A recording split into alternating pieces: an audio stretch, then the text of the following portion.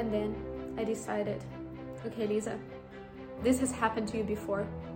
You've been there, you've done that. Concentrate on one task. Disregard everything else that's happening. Disregard it. We know it's important. We'll look at it after we're done with that one task that we look at. Welcome everyone to Life with Lisa podcast.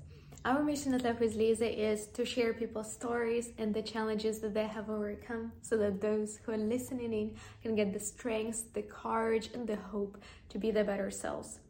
And in today's episode, I want to talk to you about our minds and what has happened today. So today I had the busiest day ever.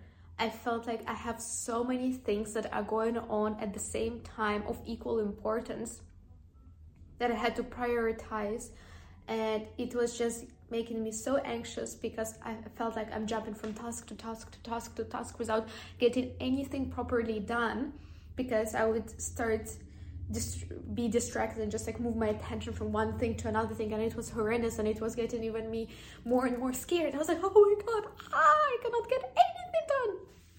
And then I decided, okay, Lisa, this has happened to you before. You've been there, you've done that. Concentrate on one task. Disregard everything else that's happening. Disregard it. We know it's important. We'll look at it after we're done with that one task that we look at. And by we, I mean me. Me, myself, and I. And then it felt very scary to just focus all of my attention on one task because I felt like I'm neglecting all of those other important tasks. But once I did, I felt such a relief because I focused on that one task. It took me half an hour. I was deeply focused on that. I got it done. And now there was one thing that was off my plate, and I could focus on other activities.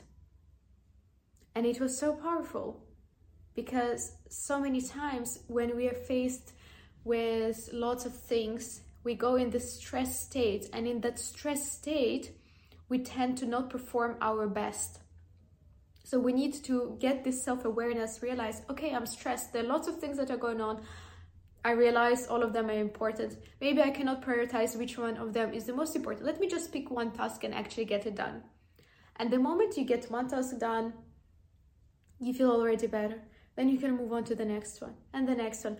But once you stop switching from tasks like this and are able to cancel out all the noise and all the distractions, just focus on that one task, it is so, so powerful.